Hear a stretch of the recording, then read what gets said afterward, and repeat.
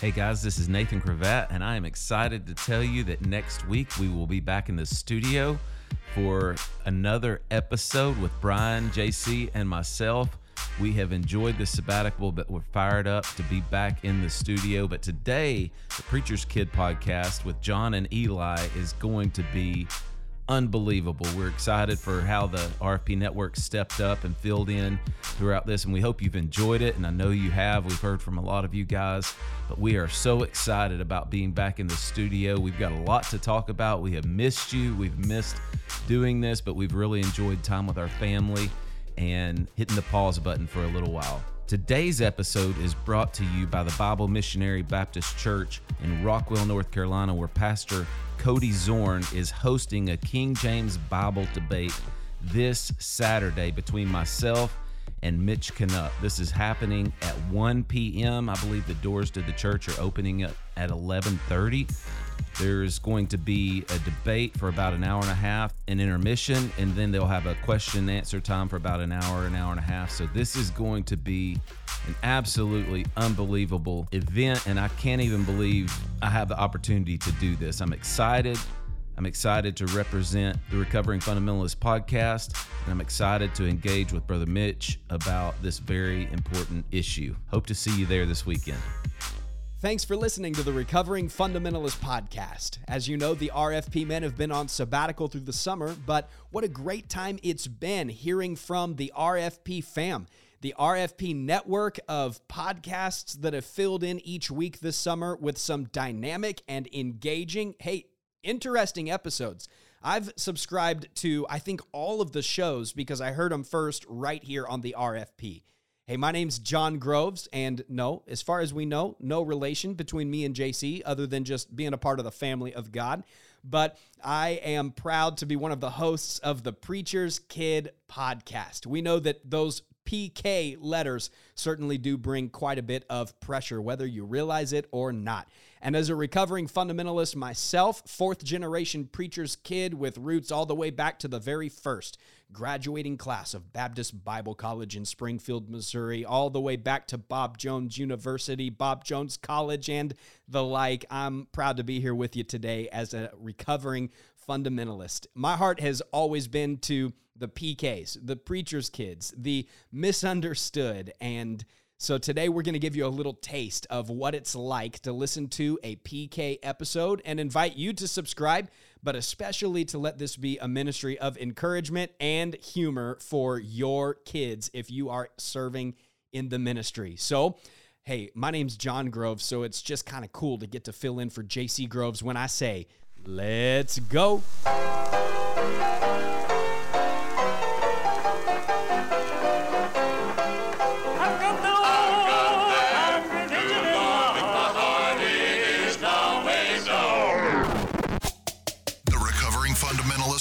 Starts in 3. You know what makes women stupid is college. Jesus was not a bartender. Hi, 2. You have lost your mind. Long-tongued heifers have given me a lot more trouble than heifers wearing breeches, and you know that. Say amen right there. 1. Let me tell you something, bozo. They'll be selling Frosties in hell for this boy who puts on a pair of pink underwear. Amen. I sucked my thumb till I was 14 years of age. You're listening to the PK podcast with John Groves and Eli Blevins, where that PK stands for Preacher's Kid, not Perfect Kid. And this episode is brought to you by the ficus forest, growing in the upstairs storage closet and the backstage baptismal changing rooms. These wonders of God's divine plastic design can be strategically placed to hide any unpleasant distraction from congregants' view in any season, platform, or place around your established church facility. They never have to be watered, and bonus, they never have to be dusted. I think that was supposed to read, they never have been dusted. All I know is, we ain't throwing those away. Sister Carol donated those, and she would roll in her grave out back and take her in memoriam piano back if we ever got rid of those.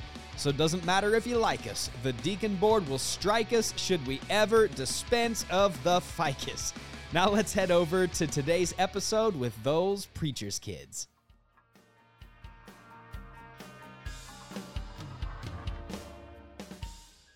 What's up, everybody? Welcome back to the Preacher's Kid podcast. How's life in Wilmington, North Carolina, co-host? What's happening, Eli?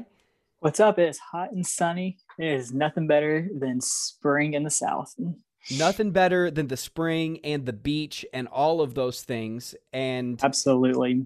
I'm not sure that anybody appreciates the beach any more than our guest who's on today. An incredible PK with an incredible story. And we're probably going to talk about some Navy SEAL training later today, so we'll get back to that beach topic. But we're excited to welcome Ben Courson to the podcast. How are you doing, Ben?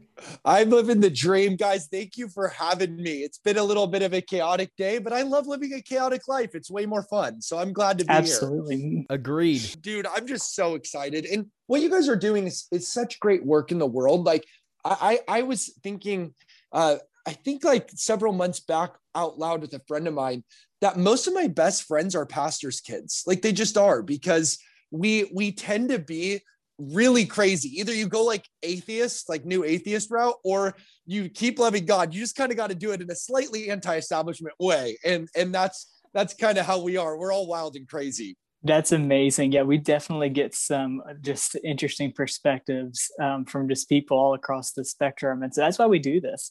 We just want to be able to equip pastors' kids, some who are, doing the right thing and some who have no clue what they're wanting to do and everything in between. And so that's where we're just stoked to have people like you on here. But hey, Ben, I want to hear a little bit of your pastor's kid, maybe testimony life. Kind of give us like a bird's eye view of what your life was like growing up as a pastor's kid.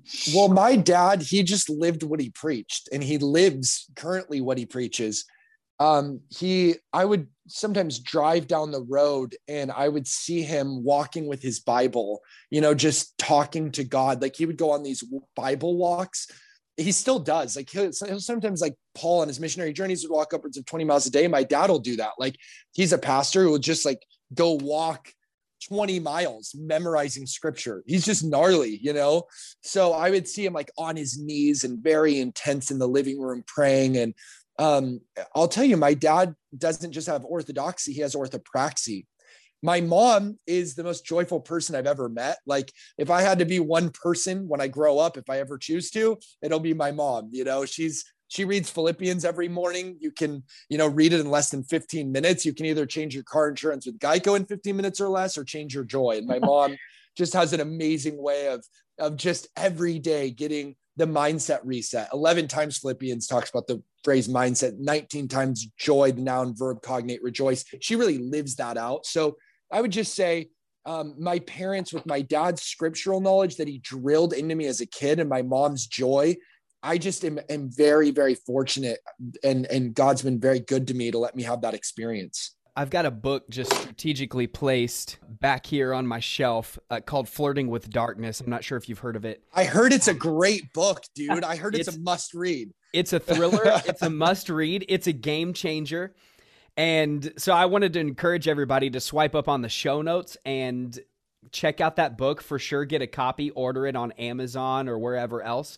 But Flirting with Darkness, the concept of darkness, has so many different meanings, and more than just the one that you approached incredibly so in your book. Your family has been no stranger to darkness in the life, in ministry.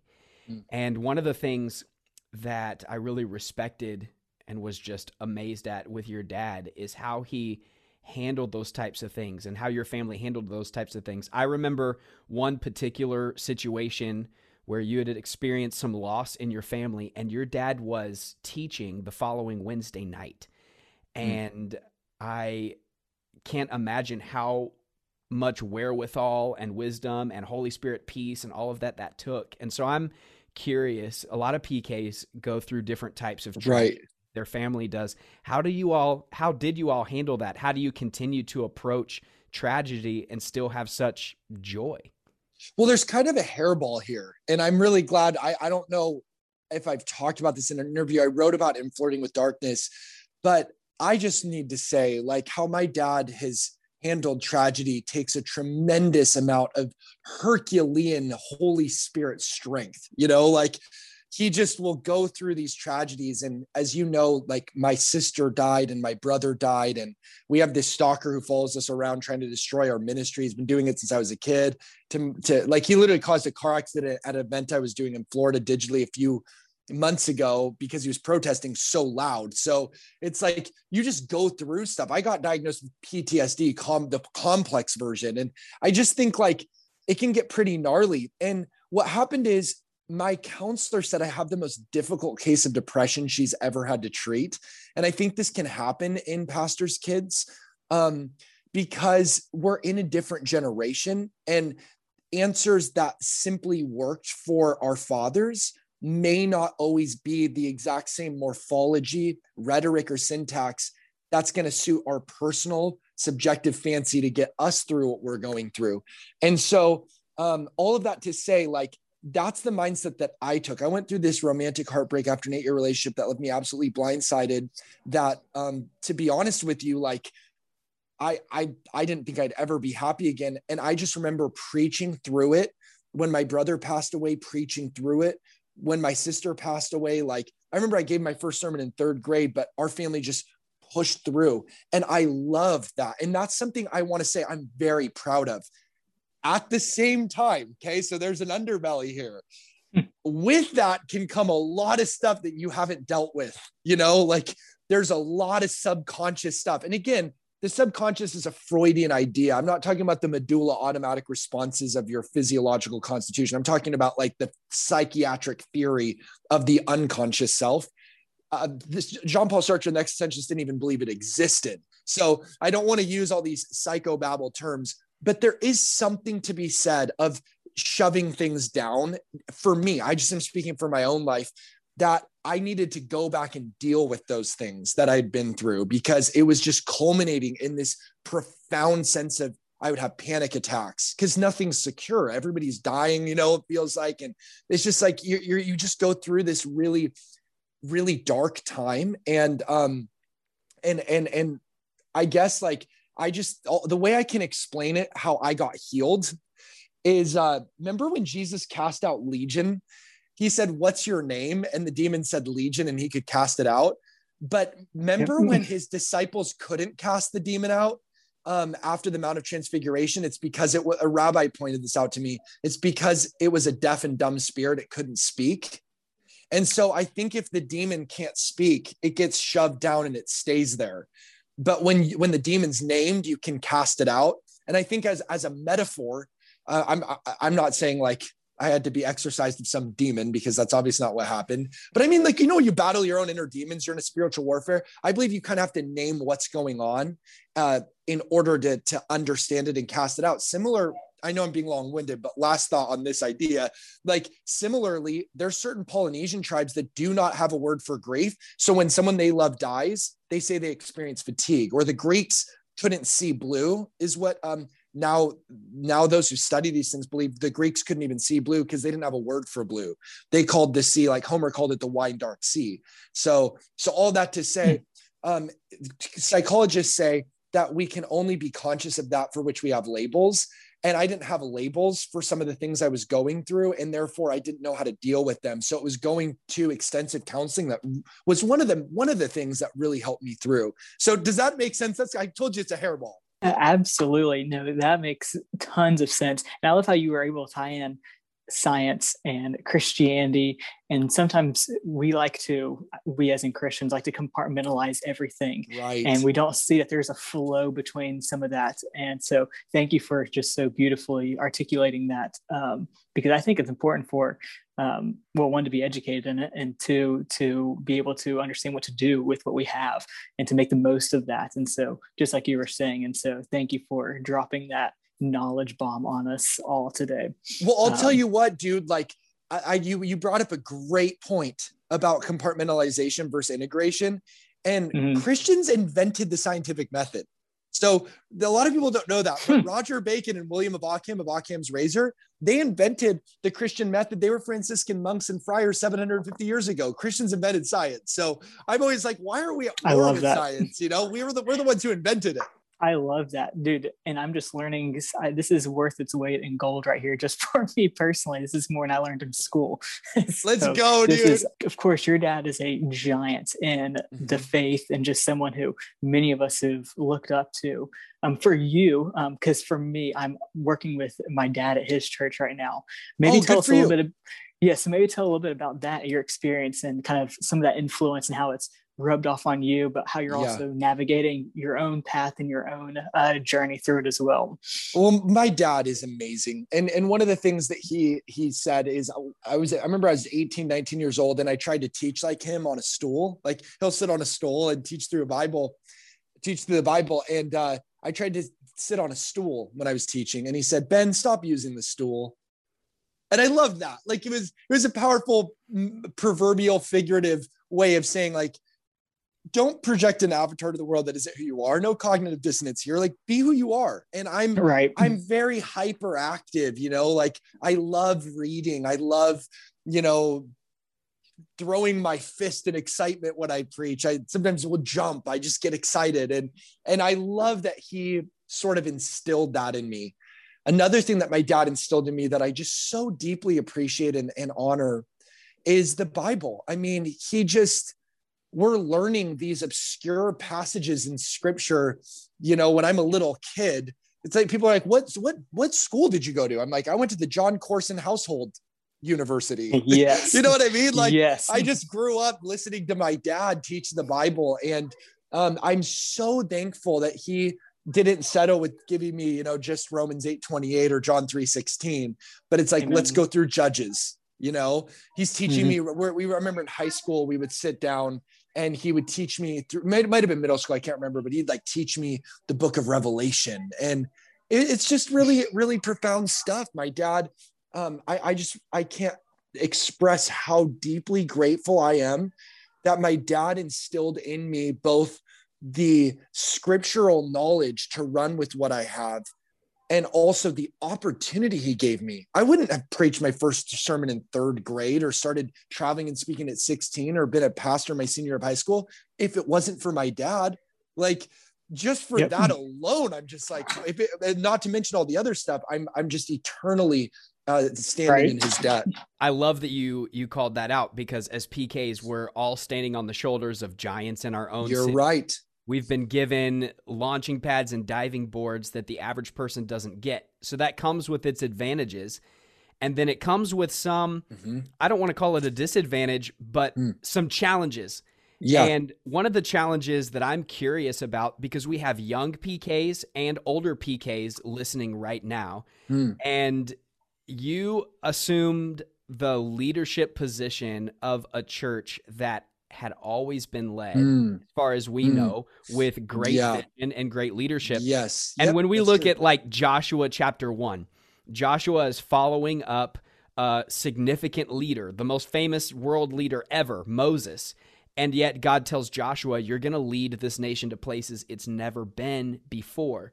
So how do you transition, from one great leader to the next generation? And how do you lead a church that's been led so well into places that it's never been before? Oh gosh, great query. You guys are good interlocutors, man. I'll tell you what, I'm a year in, almost a year in, and I am figuring it out. So I don't have any advice to give people, but I will say this. Understand that if you're going to take the position of your father pastoring the church that he pastored, that church has DNA in it. So one of the things I tried to do initially is change a bunch of stuff. And I realized we kind of reneged on some of those changes, keeping the overall vision. But you have to realize, Paul said, I will not build on another man's foundation, meaning like if you're trying to totally change what your father did, I think that can be tricky. And the move might be, if you feel a peace about it, to go start your own new thing. And for me, that's what Hope Generation is. It's linked to Applegate. It's an outreach of Applegate, but Hope Generation, that's our media ministry. That's like where it's like all just my flavor in it. You know what I mean? Like what I love, as far as even aesthetics or creativity or vision. And Applegate, what I've actually made a lot of peace with and is really good for me, is a place that has 40 some years of established history. And I want to walk in that and build up a new generation in that, with some, obviously some different fingerprints, with some, there's going to be my own subjective creativity that I'm projecting into that. But that being said, like, I've just learned, that you want to keep the DNA of the church. Does that make sense? I hope I'm making some sort of coherent sense with this. I haven't really unpacked this. It's more stuff in my head, but, I'll just say, like, I think that my passion is so different than my dad as far as what our ministry calling is supposed to be. So ever since I was a teenager, my dad knows this, like, I've been called to television. That's something that I've always been passionate about. So I'm constantly, like yesterday, I was doing a TV show. I'm constantly doing that kind of stuff. And so my dad has had much more of like a pastoral mindset. And to be totally honest with you, and people know this, like I was always saying, you can go back to interviews even a couple of years ago. And I'm like, yeah, I'll never be a senior pastor. No, I'll never do it. I'll never be a senior pastor. I kept saying that. I'm like, no, never. And I had to get like talked into it. Like, I mean, a full on they ganged up on me and talked me into it in a good way. And I'm actually very thankful that they did, because it's caused me to mature. It's grounded me in new ways. I feel like if you're just out traveling on your own, what happens is you can get a little psychologically unmoored and a little weird. So it's good when you have a grounding of local people that see you and are not impressed with you. You know what I mean? Like, you kind of need those people who are like, I'm not impressed with you. I've heard you a million times, you know?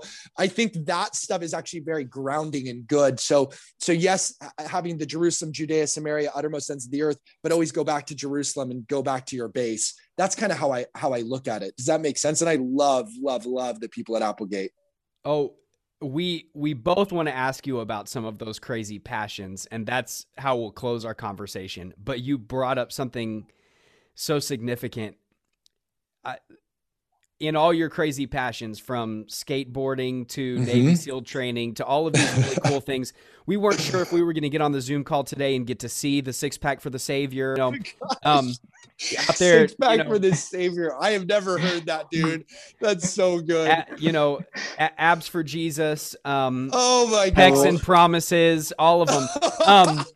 But you're so in touch with the next generation, and yet you're extraordinarily passionate about things like television and radio. I didn't even realize all the things that you were doing. And there are some people that have forsaken those completely because they say, oh, those are outdated. That's not next. That's not next. Why television and radio? Well, Jesus said the wise teacher pulls from treasures new and old. So I think the great thing about the internet is you can get your voice out to anybody, but it's hard to get credibility there. It's hard to have gravitas. And if you read 2 Corinthians, the whole book almost is Paul saying, listen to me, I have authority. You know, like you to get a message out, you need that authority. What radio and TV do is they give that credibility and that level of authority. And also there's just a huge reach. Like when I was on Good Morning America last week, that was the best thing that I'd ever done for my book out of all the podcasts or anything else, you know? So that being said, you have to go past gatekeepers to get on radio and TV. Anybody can post a YouTube video but to have those sort of platforms gives you a level of credence that then when you jump over to YouTube and you're posting stuff that's from TV there, I'm the only one who has this mindset, by the way. So it's like, I don't want to say this is how anyone else should do it. They can if they want. This is just how I'm wired. Then when we take our TV and radio stuff and we put it on our podcast, when we put it on YouTube, when we post about it on social media, on Facebook and Instagram and Twitter and stuff, I just believe, like, why not use it all? Like, why would I limit myself to one avenue when I can use all these different avenues to reach young and old alike? Because I don't know, like, why, just because, first of all, when it comes to like skating, somebody said, oh yeah, you skate because you're trying to reach the young people. And I'm like, no, I skate because I like to skate. I think people can feel like if they're a target, you know, like, oh, I'm a target, I'm a mark. Like, you have an agenda in this, but I just skate because I like to skate. So there's that element that's just how I am. Like, I do SEAL training because I love to do SEAL training.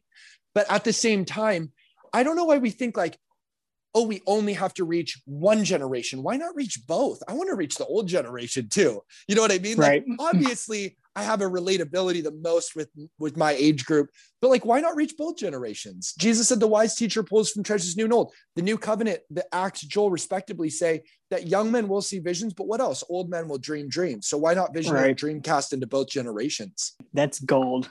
That was a truth bomb, Eli. That was a mic drop moment right there. That sure was. All right, sounds good. That was worth it completely right there. But I love that you're touching on some other things, like John said, some of your hobbies. We probably have very similar hobbies when it comes to like training and fitness and working out. Let's go, dude. Like, well, let's get after it. If you're on the West Coast, let's get after it. Yeah, I need to, like, seriously. But for me, I think for me, I personally do it as a way of like therapy almost too. It's the one time of the day where I can take 60 to 90 minutes and just kind of recharge after, church is all people. And it's the one time of day where I can more or less kind of be selfish with my time and working out and doing that. But especially when it comes to like hobbies and skateboarding and surfing and all the other stuff, how does that kind of fit into your life? How do you prioritize that? Is it just natural, just comes about the day? Maybe just kind of touch on good. Those. I love this podcast. I hope we get to do a second parter. And you guys are so gracious with being patient with me with scheduling stuff, but like we should do a second parter to this at some point if you guys want, because there's so much here. Let's do it. But here's the thing, because this is a fun conversation. And that's the thing. I feel like the best shows are you forget you're getting recorded. Those are the ones that I like listening to the most, where they're just like really locked in, you're really locked in. What was your question though? Because it was a really good one. I was so amazed by the question. I got off on how good this podcast is. Just how you prioritizing. I remember. Prioritize it all. Yeah. Okay. So this is there's so much here, but I'll try to synthesize it. I used to think that if people saw me skating, they'd be like, well, why didn't you meet me for coffee? Do you know what I mean? Like, I thought there would be total judgy vibes. Like, you're skating, but you don't, because we're very busy people. And I know that that's kind of pseudo, like, it's a euphemism for saying I'm successful. And I don't mean it that way. I just mean there's a lot on our plates. And so I thought, like, man, if I skate and I post about this, people are going to think like you're irresponsible and you should be meeting me for coffee or then counsel me or something. And I'm terrible at counseling. I'm horrible at counseling. And I don't see any fruit from going to coffee, nor do I see Peter, James, and John going to coffee with people. I always say to people, I'll be your friend. Yes. I'd love to be your friend. Like, come up and talk to me. Like, I'd love to be your friend. But as far as counseling, like, I think today the pastor's expected to be a CEO, a vision caster, an entrepreneur, a teacher, like all these millions of things. And I just like to go back to the fact that, and this is how we're trying to do Applegate, it was run as a team. Obviously there was a personality like, Peter, James, John, and then Paul and Barnabas and Silas at Antioch and Jerusalem, the churches respectively. But at the end of the day, it was apostles, prophets, pastors, teachers, evangelists. They ran it as a team. So what happened is when I started skating and doing SEAL training and doing this other stuff, so far from people judging me from it, they actually got inspired by it. And they said, it's cool. You talk about hope, but you actually go do it. You actually go have fun. And it was really freeing, and I think sometimes people can get leery of, or even afraid of, going out and having fun, because people will think like, man, you're shirking your responsibilities. But I've actually had a pretty opposite experience. Like, people have actually been inspired by that, and it's helped me to reach more people. Isn't that weird? So that's absolutely. So I think prioritizing some of these fun things, I always fuse in work and fun. So when I'm with my friends, I get B-roll with because iPhone Pro 12 now, like, dude, the technology is so good that like you can get, if you have a good editor, and we have a great editors and videographers, they can put it through their software and their editing techniques and make it look really good, even for TV. So all that to say, like, we're always documenting and then I'll voice over a message to skating or to SEAL training or to hanging out with my friends and sending it and getting after it. And then we make it a message to inspire other people to go out and get after it themselves, which is what Paul said, fulfill my joy by being like-minded. What makes me joyful is not only serving others, but what makes me joyful is seeing you, as I serve you, go serve other people. And that's what this sort of mindset does. It has a symbiotic domino effect. So That's how I prioritize it. Work and play go hand in hand. And I think, because for me, the posts that I kind of stop on are the ones where you're doing those kind of trainings and doing those things, but you're also talking over it. And you're talking about, maybe it's Paul, or you're, doing something hard. And for me, like that stimulates me probably more so than just, someone just sitting there chilling with their phone up, which is what I did yesterday. So I'm kind of bashing myself here, but it stimulates Eli, and it causes me to stumble because I'm jealous and I'm like, why can't I do that? It's complete covetousness on this Hey, end. actually, you know what's funny? I was just talking about this on TBN yesterday. This is something I've wanted to, I'm glad you brought that up as a funny joke, but there's something to this. This is what I love about SEALs. If I was out there and I was 6'8" and LeBron James and making videos about being LeBron James, you'd say like, bro, I can't do that. No matter how hard I try, I cannot be 6'8" and I can't play like LeBron James. This is why SEALs are so inspiring, because two of my really good friends are SEALs. And one is a retired SEAL, one's an active SEAL. And the thing about them is, and this is something you'll hear all the time or study when you look at SEAL training, the guys you think won't make it are the guys who do. It's the overweight video game players that often make it. And the best athletes who are first in everything, they quit during Hell Week a lot of times. It's like a pattern. And the reason why I love SEAL training is because it's all about the mind. Yeah, sure. You have to have a little physical, some sort of prowess or ability, but you don't really need a lot of athleticism. You just need to be mentally hard. So it's all about training your mind. And that's why I like it, because really anybody can take the precepts of Navy SEALs, like eat the elephant one bite at a time, forged by adversity, the only easy day was yesterday, and implement it into our everyday lives, whatever we're doing. That's so good. Well, I hope we get to have a part 2 of this conversation as well. But Ben, thank you so much for being on the podcast. Do you have a PK one-liner you want to give to our friends that are listening? What's that one word of hope for every preacher's kid? The one word of hope is God, when he made you, he didn't make a mistake. He made a miracle. My dad used to tell me and my brother, you're not preaching because you're a Courson. You're a Courson because God made you to be a preacher. And you're not a pastor's kid by accident. You're there by appointment. So respect your legacy, but then go do you. I think people think you have to do one or the other. Like, am I going to respect my parents' legacy, my dad's legacy, or am I going to do my own thing? The answer is yes, you can do both. And the older I get, the more I'm seeing these are in symbiosis. They're not antithetical. These are complementary, not contradictory. So I just want to encourage every pastor's kid to learn from your father, but then also see where you can take it like Joshua into the promised land. As Isaac Newton said, if I've seen further than others, it's because I stood on the shoulders of giants. So let's be thankful for our legacy, and let's see what new vision we can have standing on our father's shoulders. Hey, thanks as always for listening to the PK podcast. And we want to remind you that we are proudly a part of the Recovering Fundamentalist Podcast Network. And you can find us on Instagram at Those Preachers Kids, on Twitter at That PK Podcast. We're on Facebook, we're on YouTube, and wherever you listen to podcasts. So if you need to hit somebody up to vent, to cuss, to laugh, or to cry, hey, you can find us anywhere that you look. We love you. You're our family. And don't forget to rate the podcast and leave a review. That helps us so much. We love you. Thanks for listening to the Recovering Fundamentalist podcast. Be sure to stop by our social media, Facebook, Instagram, and Twitter. Give us a follow. Also, go to our website, recoveringfundamentalist.org. That's recoveringfundamentalist.org. There you can find Recovering Fundamentalist swag. You can get your t-shirts and hats. You can join our ex-Fundy community, see where we're going to be having some meetups. It's the recoveringfundamentalist.org. Be sure to join us next time for the Recovering Fundamentalist podcast.